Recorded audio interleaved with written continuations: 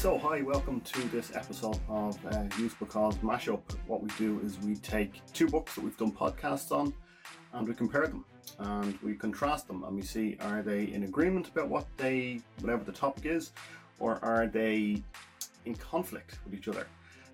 Now, the two books that we're going to look at today, we've done podcasts on them. One is called The Captain Class by a guy called Sam Walker, and the other guy is James Kerr, who wrote a book called Legacy. And what's interesting about these two books is that they overlap a lot, right, when it comes to leadership. A lot of the time when we think about leadership, we think it's the person who can tell the best stories, the person who leads from the front, the person with the most charisma, the person with the most skills, the biggest skill set. And really what they talk about in both of these books, in Legacy and in The Captain Class, is they talk about how leadership might not actually be what you think it is, or more specifically, the leaders in a team, they might not necessarily be the person who's the captain or the person who is the star player. And this relates to both sport and to business as well, that the person with the biggest skill set, the person who has the most ability, is not necessarily the best person who should be in the position of leadership, or they're not necessarily the person who is the leader. A lot of the time in leadership, it's the quiet spoken person. It's the person who is willing to do the thankless jobs, the person who is not the loudest talker, the person who goes up against the rules, will bend the rules as far as possible in order for the team to win. And that's what's interesting about both of these books, both in The Captain Class and in Legacy. They talk about what leadership is in a team, in a sports team. I'll just explain briefly what the two books are about, and you can listen to both of the podcasts at usebecause.com/podcast, or buy the books and read them yourself. This one, The Captain Class by Sam Walker. It's what he did was the first part of this book is about basically who are the top teams in the world across all sports, right? Across every different sport you could think of.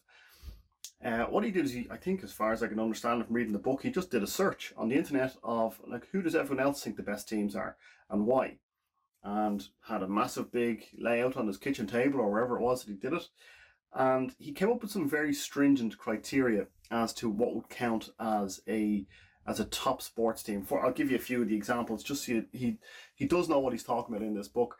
But to give you a few examples of how stringent he was for picking a team, or picking a top sports team, a freakish team as he calls it, is that they had to have at least 5 players in the team. They had to ensure that they had an opportunity to compete at the highest level, that they were actually competing against another team, and that it was happening over a sustained period of time. And he came up with 16 teams, tier 1 teams as he called them, across all sports. Like there was handball and rugby, soccer, water polo, I can't even think, ice hockey, American football. Right back, I think the earliest teams like the 1920s, like the New York Yankees or something like that in the 1920s, right up until maybe 2015 or 2016. But what's really interesting about it is that in this book, one of the teams he talks about is what this book focuses on, Legacy. So Legacy by James Kerr, he focuses on the New Zealand rugby team, also known as the All Blacks. And he followed them for basically 2 years and wanted to understand what was it that was making them so dominant, what was it that was making them so unbeatable, that people would just show up and assume that they would be beaten by this team. And so he spent 2 years following this team around, but this team that he spent an entire book on makes up one of the 16 teams in Sam Walker's book, in The Captain Class. So that's one massive overlap for the two books.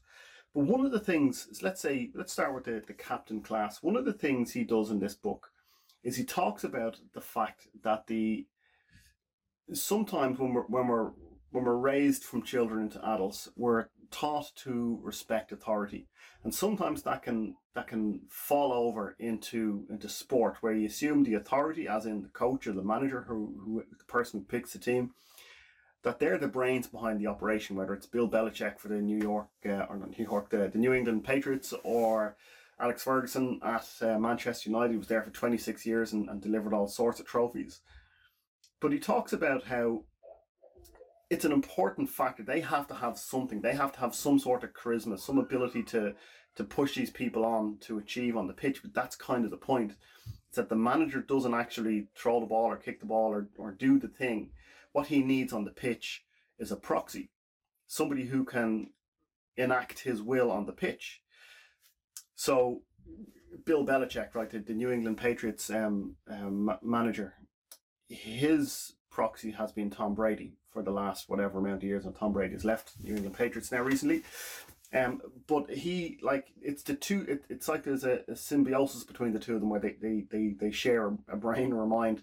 The guy in the pitch has the physical ability to do what the brains behind the whole thing wants him to do, and they're in sync the whole time. That's the point. But he says that, let's actually take, for example, Tom Brady. He, in the book The Captain Class by Sam Walker, he talks about the fact that just because somebody is the superstar, they aren't necessarily the leader of the team. And there's a quote in the book from Roy Keane, the Manchester United captain back in the day, and he says a lot of the time what the media think is the leader is absolutely not the leader in the dressing room. It's the quiet person. And he talks about in The Captain Class how and it gives all sorts of examples from all these teams. People who, like I said, were not naturally gifted, but they were willing to do what he calls the thankless tasks, to be a water carrier, to be the person who will.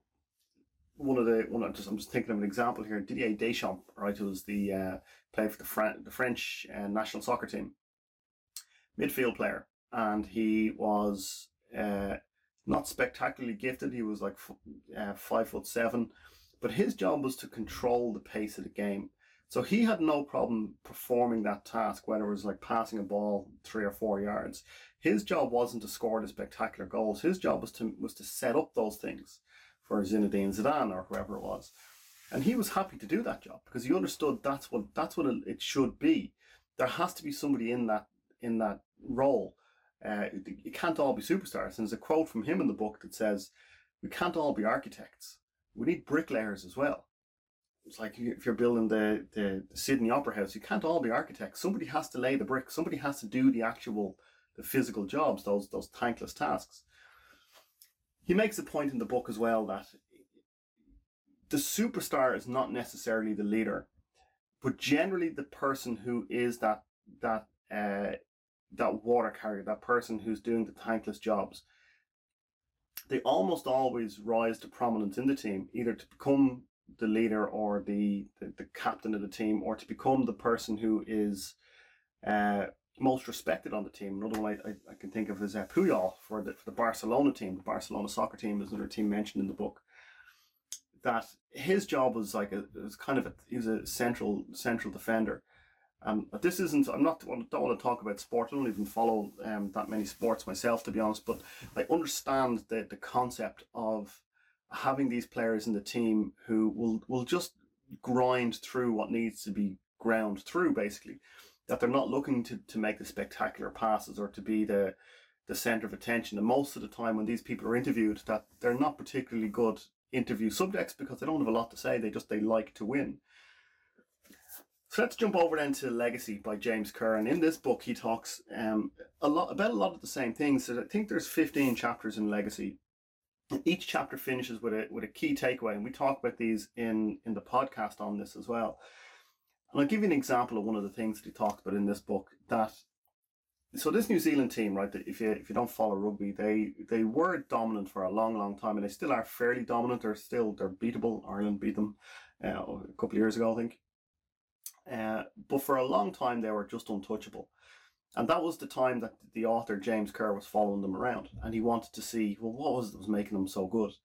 One of the things that they did after every game is they would have a debrief, what they would call like a Maori wear, I think I'm pronouncing that correctly. And this was like a traditional thing where all the media, all the politicians, all the celebrities' children, everybody had to leave the dressing room. And all that was left was the core team and the management. And they would have a very honest debrief of what was good about the game and what was wrong. Win, lose or draw. And it was generally winning for them. And everyone would get to say their piece about what went right, what went wrong. and it was just no holding back kind of thing. But what was really interesting is that, and this is the name of the first chapter in this book, Sweep the Sheds is the name of the chapter. What was really interesting, that after this debrief, the players would disperse, go and have their showers and get dressed and whatever.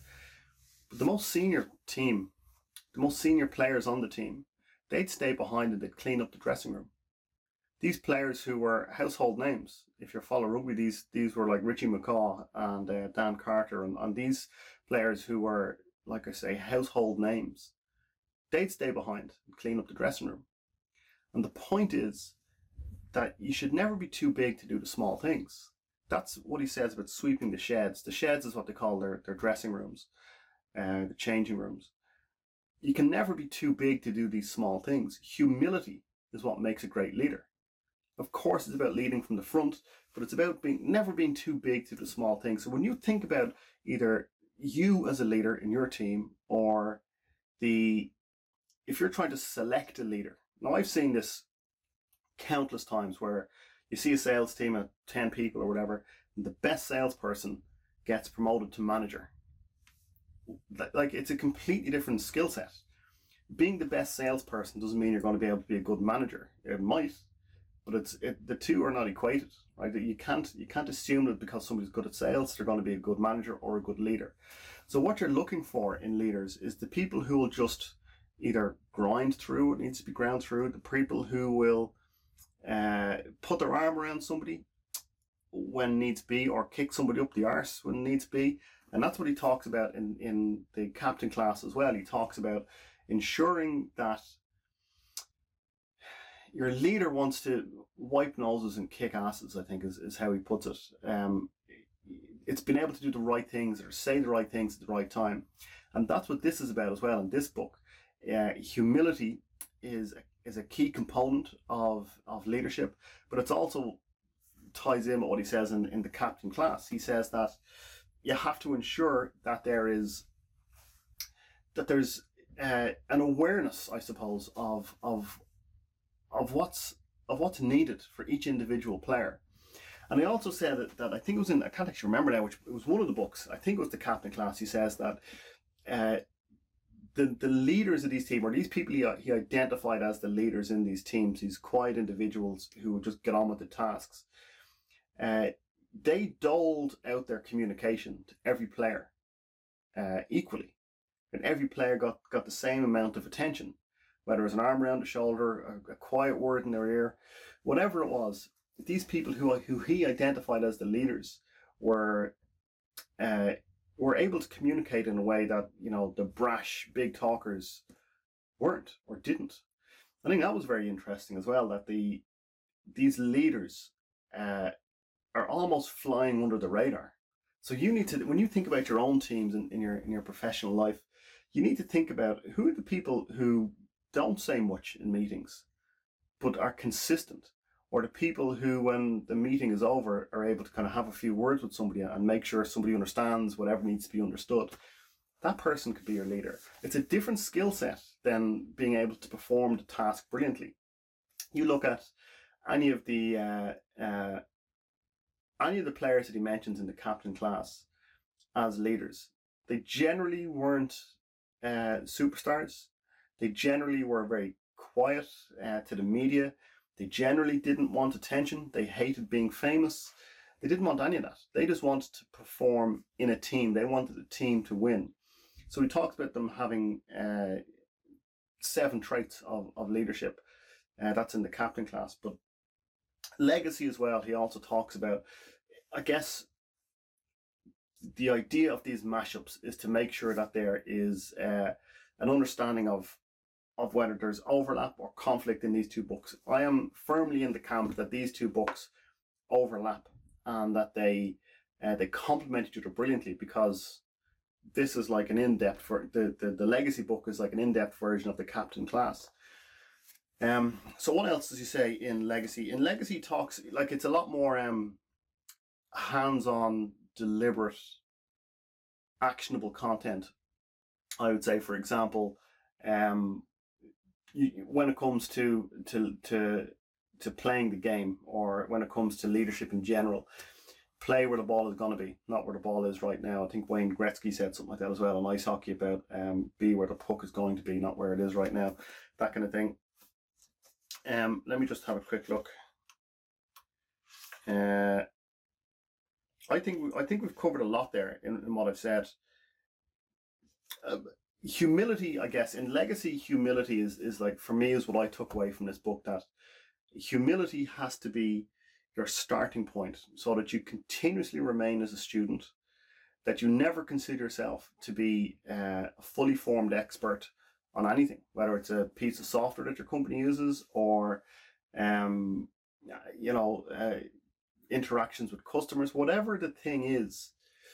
It's important to always remember to be a student, whether it's entering negotiation, you say, well, I've done this negotiation 100 times before, I know exactly how this is going to go. It's making sure that you're forever a student, and the way you do that is by remaining humble. So what they were able to do with the team, the All Blacks in Legacies, they were able to I guess, build this culture of humility to make sure that everyone understood what leadership was and that they were self-contained. One of the things that he talks about as well when it came to sweeping the sheds was that they wanted the team to be self-contained. They wanted the team to not have to rely on anybody else. And there's a great quote from, not a quote, it's a story that Jocko Willink tells. I don't know if you know Jocko Willink. He's been on the Joe Rogan podcast a lot, and he has his own podcast now as well. But he's an ex-Navy SEAL. And he used to not just be a Navy SEAL, but actually train the Navy SEALs as well. And he said when he'd be out on missions and there'd be a meeting, with the higher brass, whatever they call them, the brass, or the person in charge, would go around each of the captains of each of these units, whatever they're called in the Navy SEALs, and he'd ask, he'd say, what do you need? Well, my men need more boots because, we're entering in a different terrain, we're going to do different types of boots, and you go through each of these leaders. And when they got to Jocko Willink, Jocko would always say, I'm good, everything's fine. And he always wanted to make that point that I'll figure it out. Whatever needs to be figured out, I'm not going to make it a problem for you because my team is self-contained. So then he said he'd know when his boss heard something from Jocko to say, well, okay, well, we do really need this. Well, Jocko hasn't asked for anything in the last 10 meetings. He must really need this thing. He wanted his team to be self-contained. That's what made him one of the best Navy SEALs. And I guess that's ultimately a concept we can take forward when it comes to leadership and what we want from our leaders. We want to build a culture of that self-containment, and within that self-containment is this ability to remain humble while confident. I think there's some company out there that calls it Humbledent. I think is it Zendesk or one of those. They talk about being humble and confident at the same time, and that's really what you're looking to do. And it's really, really well put forward in both of these books. I introduced the podcast to the captain class, and it actually says it there on the tagline, a great leader is not what you think. And that sounds kind of clickbaity, like the results will surprise you kind of thing. But leadership might not actually be what you think it is. The best salesperson does not necessarily make the best leader. The loudest person is not necessarily the best leader. The person with the most the person with the best stories and the best charisma might not be the best leader. They might be in your team, but you need to keep your head in a swivel. You need to make sure that you're aware of other opportunities, the people who are flying under the radar. I'd recommend reading both of these books, listening to both podcasts, and leave a comment if you think if I've left anything out of these books, or if there's anything you agree with or disagree with. Let us know. Hit that subscribe button as well for us. And tell 2 people that you know about usebecause.com/podcasts, usebecause.com. Go to the courses page as well. There's a couple of courses there. What we do is we make sure that you are able to understand, remember, and deliberately practice the actionable content from the best business books out there. So until next time, thanks very much. As always, a pleasure. It's great to be able to do this as a job, to read books and tell other people about them. So until next time, right, thanks very much. We'll see you again.